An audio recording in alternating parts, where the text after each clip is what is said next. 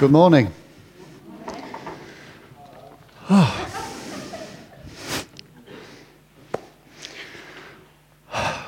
reluctant to start in a way after that. I just wanted to stay where we were. But it's a good place from which to hear the word.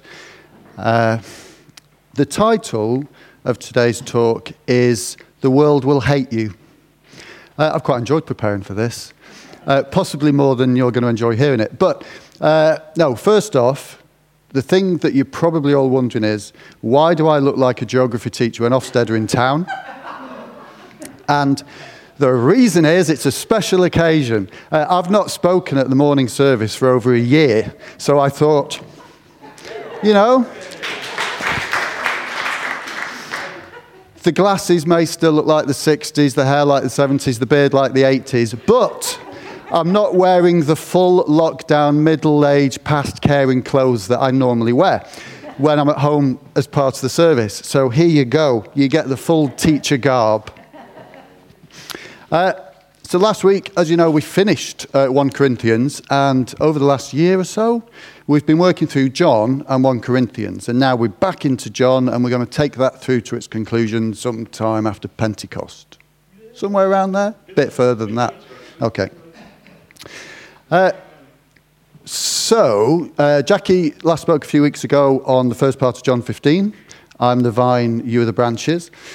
And I thought I had some of that passage in my talk today, but I didn't. It was a typo on the rota. But I spotted it a while ago. But I've been going round and round the whole section of John's Gospel that we're in. And it's from chapter 13 to 17, if you include Jesus' prayer at the end, of what's often known as the Upper Room Discourse. So it's Jesus' last night with his disciples. Now, the chapters weren't there when John wrote it, but this one evening, he dedicates about a quarter of his whole Gospel book to. So there's stuff in there that he wants us to know, that he felt Jesus wanted them to know so that we would know. And I've been round and round that whole thing of John 13 to 16. And I noticed something, right? Some of you will love this, some will hate it, but it's flopping around in the wind. This is John 13 to 16. And what I noticed was some things just keep coming back round. Where are we? Up there. Look. Hang on. There's the camera. There you go. Different colours. So I have colour-coded this, which is probably putting Chris on edge because colour is not a form of data that you can interrogate with a computer. Whereas Eliza is probably, where's she? Is loving the fact I've used colours, because you should see all her revision charts and stuff on a wall. It's just a spatter of colour everywhere. But there are 3 things that keep coming round and round in those chapters. The first is about love that comes back and back and back. And obviously that's throughout John's Gospel and his letters. I'm going to come back to that. The second that comes up the most is about being in each other. So, like Jackie talked about with the vine, Jesus said, I am the vine, you are the branches. Just a quick reminder on that, he said he is the vine. He doesn't say he's the trunk and you're the branches. He says he's the vine, we are the branches. We're part of the vine is part of us. I'm going to flick through some of the things he says in this whole passage. The third thing that keeps coming round is Jesus telling them things that are going to happen before they happen. So foretelling, obviously a form of prophecy. He tells them a few things that are going to happen so that when they do happen, they're not totally unsettled, and so that their faith is increased because he's told them in advance that they're going to happen. So those are the things that come up. This is a lot to deal with. Right, so firstly, the things that are going, him foretelling. In John 13, starting at 18, he who shared my bread has turned against me. I'm telling you now before it happens, so that when it does happen, you will believe that I am who I am. One of you is going to betray me. The end of chapter 13. I will be with you only a little longer. Where I'm going you cannot follow, but you will follow later. And then to Peter, before the cock crows, you will disown me 3 times. Start of chapter 14. If I go and prepare a place for you, I'll come back to you and take you to be with me, that you also may be where I am. And then almost near the end of chapter 14, I've told you now before it happens, so that when it does happen, you will believe. Chapter 15, the start of our passage for today, which I'll come on to. Verse 18, if the world hates you, which it will, keep in mind it hated me first. And then chapter 16, there's a lot more of this, which is pink, by the way, if you're interested. All of this I've told you so that you will not fall away. They will do such things because they've not known the Father or me. I've told you so that when their time comes, you will remember that I warned you about it. I have much more to say to you, more than you can now bear.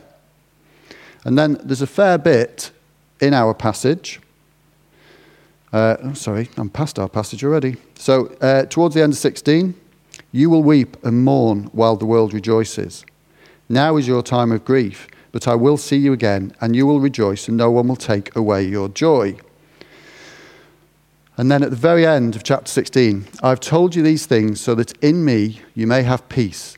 In this world you will have trouble, but take heart, I have overcome the world.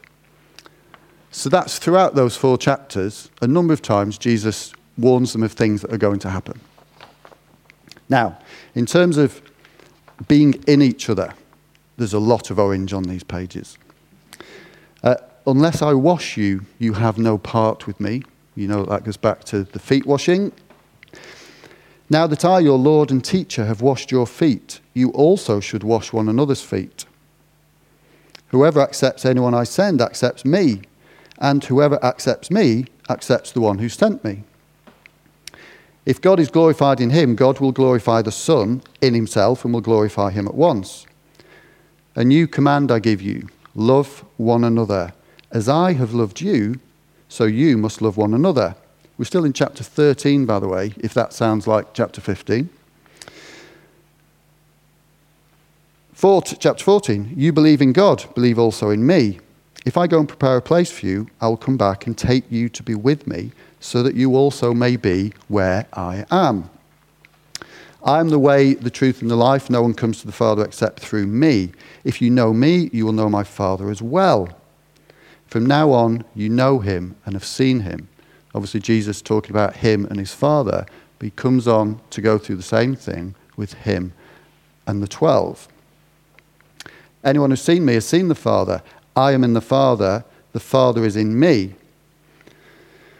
I am in the Father, and the Father is in me. He says it again. Whoever believes in me will do the works I have been doing, and I will do whatever you ask in my name, so that the Father may be glorified in the Son. There's a crossover here with love. If you love me, keep my commands, and I will ask the Father, and he will give you another advocate to help you and be with you forever, the Spirit of truth. But you know him, for he lives in you and will be in you. Because I live, you also will live.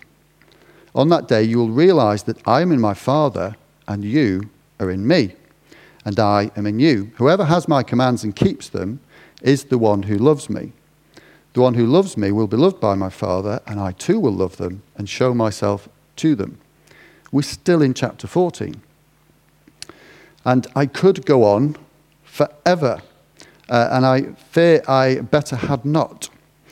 And then about love.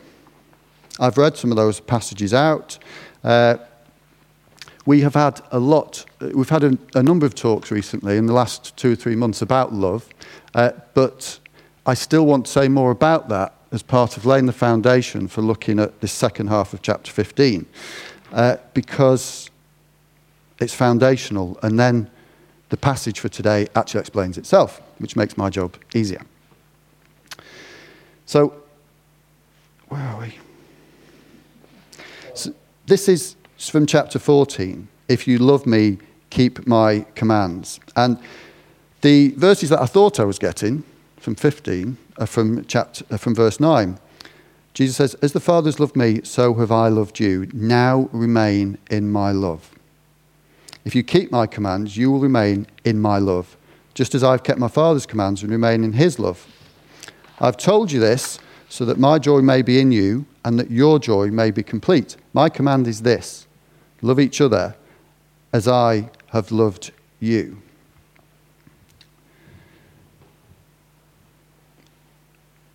So Jackie sort of finished with that on the last talk that we had from John 15. And I was thinking so much about God's love and came up with a few illustrations of that before we get into why the world would hate you.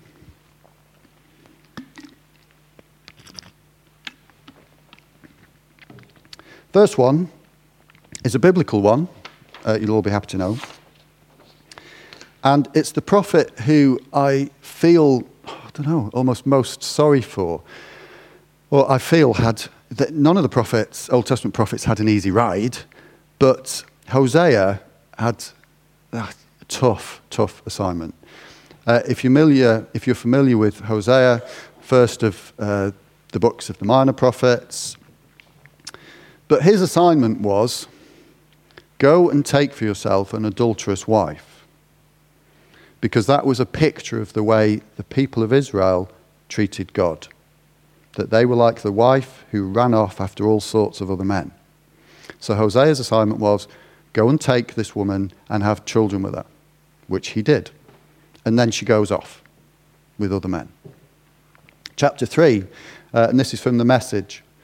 Then God ordered me, start all over, love your wife again.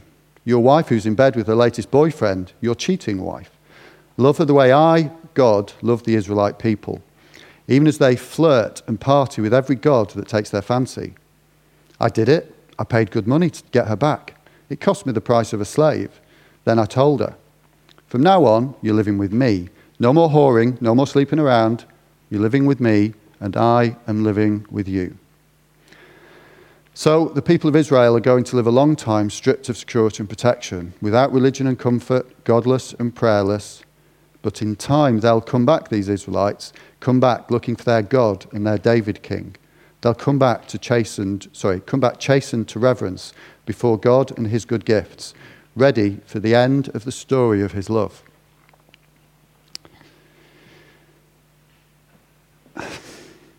The thing that strikes me about that and so many instances of love is that Hosea had to put down how he felt and his righteous justice or indignation or hurt against his wife.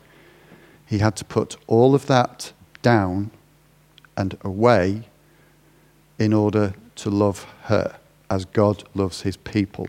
In the same way that God puts down and away and deals with our wrongdoing and sin in the way of the people of Israel, that is the picture of love from Hosea and in so much of the Old and New Testament. Of those things are there. You can only imagine what Hosea felt, but he had to drop that, let go of it, so that he could then love his wife as he did before. Second picture, as James said this morning actually, so it is unusual for me to be here standing talking.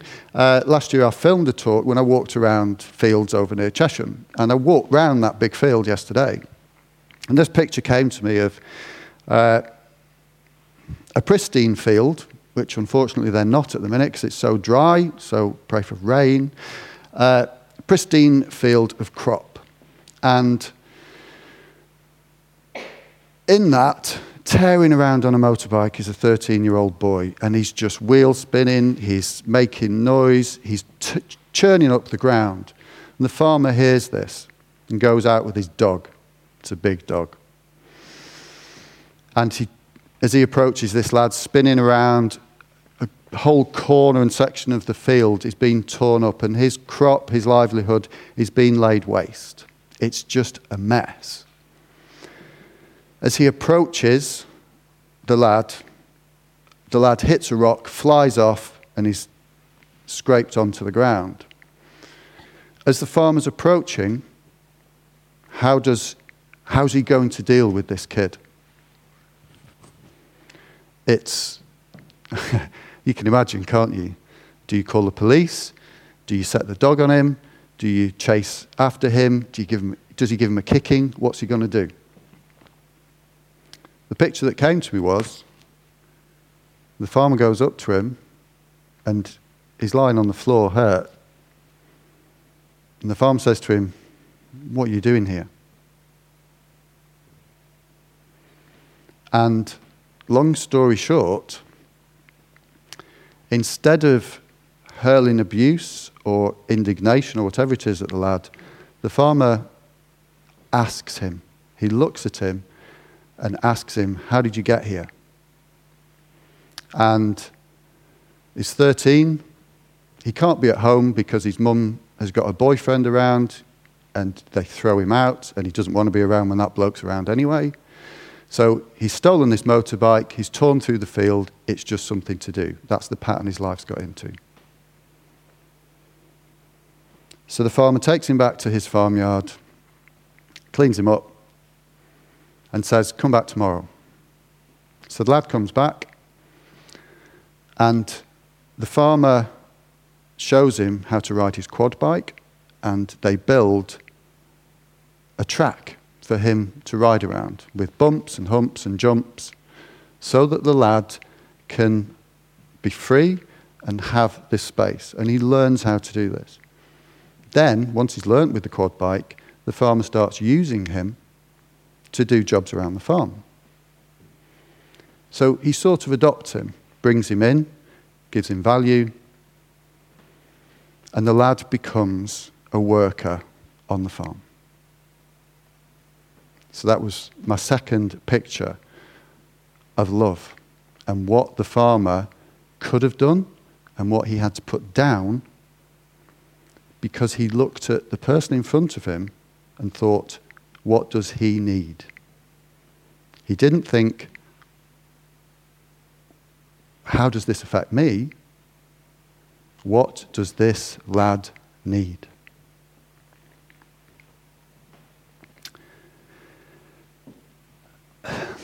The third example, before we get into the passage, I've broadened it out. This may hurt a bit, but go with me. You've probably all seen or read about the state of things in India at the minute and the way COVID has just taken off and people can't get oxygen and it's just an utter mess. And you may or may not have read about parts of the world where young teenage girls are being married off by their parents because they can't afford to keep them, or where kids of 11 are having to go out to work making bricks or doing hard physical labour because they can't go to school, and the odds are they can never go to school again because of the situation that everything's got into. And I kind of apologise for this. It's an example, okay, to highlight a point. My sense was, if we in Europe and the States, could say, okay, if the believers said, do you know what, if we will stay in the state we are now, in lockdown, semi-lockdown, restrictions or whatever, and we send our vaccinations, please don't, I'm not saying we don't, vulnerable people are vaccinated, but let's say we stay where we are today, but we send our vaccinations to India, to these other countries where the sort of unholy discussions that, am I moving off the camera? Where this international hoarding and whatever of the vaccinations has gone on, if believers said, do you know what, we will stay in lockdown another 3 or 4 months if it means we can send it to them. It means that those things that you were looking forward to of coming out of lockdown, you put them down, and just for 3 or 4 months, if that means that those people could be helped and get through that, and it helps everybody through love, would people do it? That may resonate with you in all sorts of different ways, and it's a hypothetical thing, because I don't think it's something we can do, and I know that there are all sorts of implications.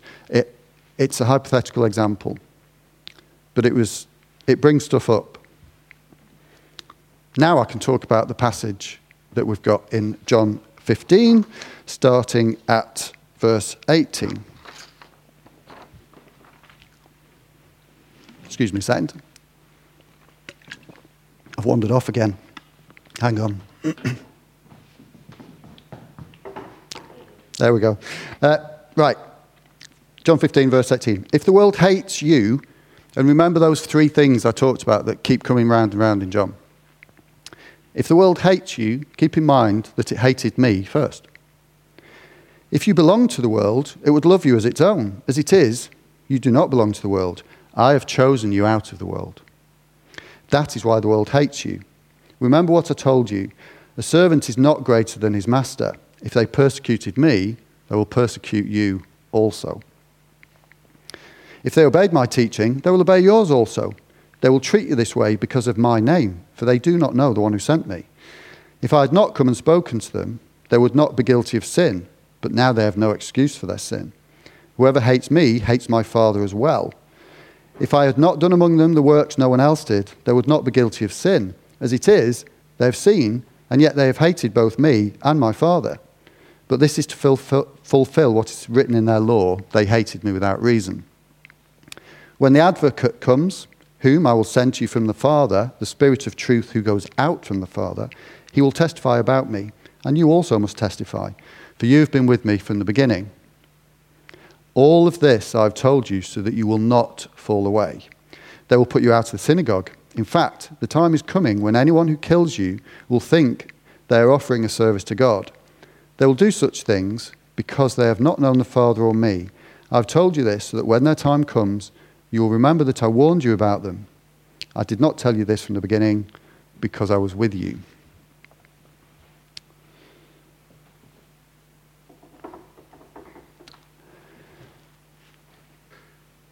I wanted to look at those illustrations of love before looking at this, because I felt that it's in there. John talks about this throughout the gospel and in his letters. And Jesus is saying that the world is going to hate you, but what is it they've seen that they are hating? And on that third example I gave you about the vaccinations and so on, I thought, how would the world react if the church said that? Would they love you? I don't think so. If people of love said to the world, we will put this down and sacrifice freedom, what happens is it reflects on everybody else. So it reflects back to everybody what their attitudes are, and are they going to love you for that? I don't think so. So starting at the end of that passage, Jesus says that they will do such things, and he is talking to them at that time, of course. And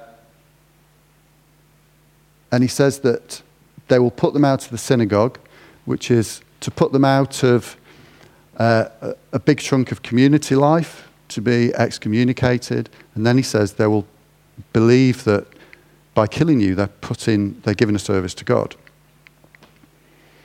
So he's saying that the people for whom being good before God is tithing 1/10 of their garden herbs and being strictly obedient to laws, they will see your words and deeds of love, and they're going to hate you. So it's not just the world, it's also the religious leaders as well that he's talking about.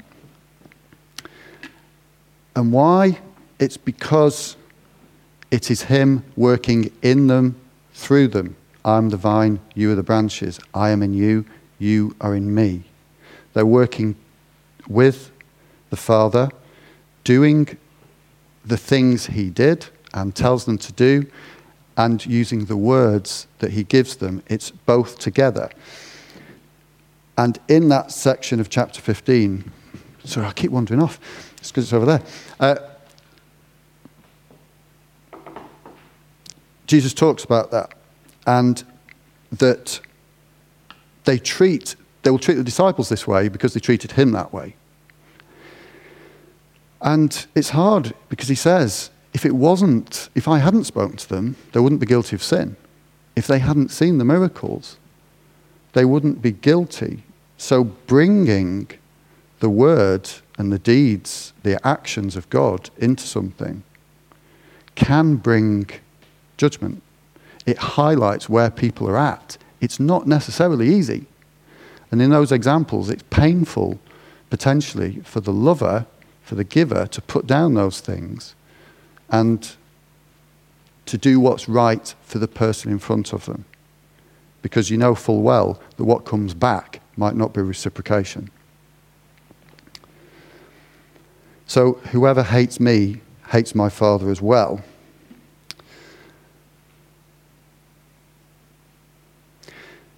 Another thing about it is that then the world hating, it's not personal. So often when somebody reacts to us, they're reacting to what we've said or done in obedience, hopefully. But what comes back at you, it's not personal. It's personal to God, but not to you. So often, not just in holy things, if you like, we know full well that often the way somebody reacts to you is far more about where they're at rather than what you have done or said. Here, he's saying that their reaction is to the Lord, not to you. So in some ways, it takes some of the heat off, but it still means that you will have to field that rubbish. He doesn't say that you have to just roll over and take it. You don't need me to talk about how to deal with rubbish that's thrown at you and washing off from that and also standing against it. He doesn't say that you have to just take this. But I find that really hard because when John is writing this, his brother was the first of I think he was the first of the 12, but certainly by this point, he has been martyred. I don't know, to be honest, if by this stage others of the 12 have been, but obviously a lot of people have been. So you can't get away from the fact that it happened to them, as Jesus said. But throughout the passage, Jesus warns them, this is going to happen, and I'm telling you now, so that when it does happen, your faith will increase, that you won't fall away. And surely that's what all of Scripture is for. You know, it tells us stuff so that when rubbish rises up, we're equipped, and it builds faith rather than knocking it down. Nearly there. Those things, like I say, I found it fascinating that in those 4 chapters of John, you read them, and then you read it again, you get to a bit and you think, he's already said that. And it comes back round, and then you read another chapter and the same thing, and you go, hang on, he's done that. And that's why I used the different coloured highlighters, because I wanted to see, where does it keep coming round? And in John's first letter, about halfway through, this is the second half of 1 John chapter 3, again from the Message, just because I wanted it to sound a bit different so that you don't have the familiarity. And for me, this sums up the whole thing that he keeps bringing up. For this is the original message we heard. We should love each other. We must not be like Cain, who joined the evil one and then killed his brother. Why did he kill him? Because he was deep in the practice of evil, while the acts of his brother were righteous. So don't be surprised, friends, when the world hates you. This has been going on a long time. The way we know we've been transferred from death to life is that we love our brothers and sisters. Anyone who doesn't love is as good as dead. Anyone who hates a brother or sister is a murderer. And you know very well that eternal life and murder don't go together. This is how we've come to understand and experience love. Christ sacrificed his life for us. This is why we ought to live sacrificially for our fellow believers and not just be out for ourselves. If you see some brother or sister in need and have the means to do something about it, but turn a cold shoulder and do nothing, what happens to God's love? It disappears. And you made it disappear. My dear children, let's not just talk about love, let's practice real love. This is the only way we'll know we're living truly, living in God's reality. It's also the way to shut down debilitating self-criticism, even when there is something to it. For God is greater than our worried hearts and knows more about us than we do ourselves. And friends, once that's taken care of and we're no longer accusing or condemning ourselves, we're bold and free before God. We're able to stretch out our hands and receive what we asked for because we're doing what he said, doing what pleases him. Again, this is God's command: to believe in his personally named Son, Jesus Christ. And he told us to love each other in line with the original command.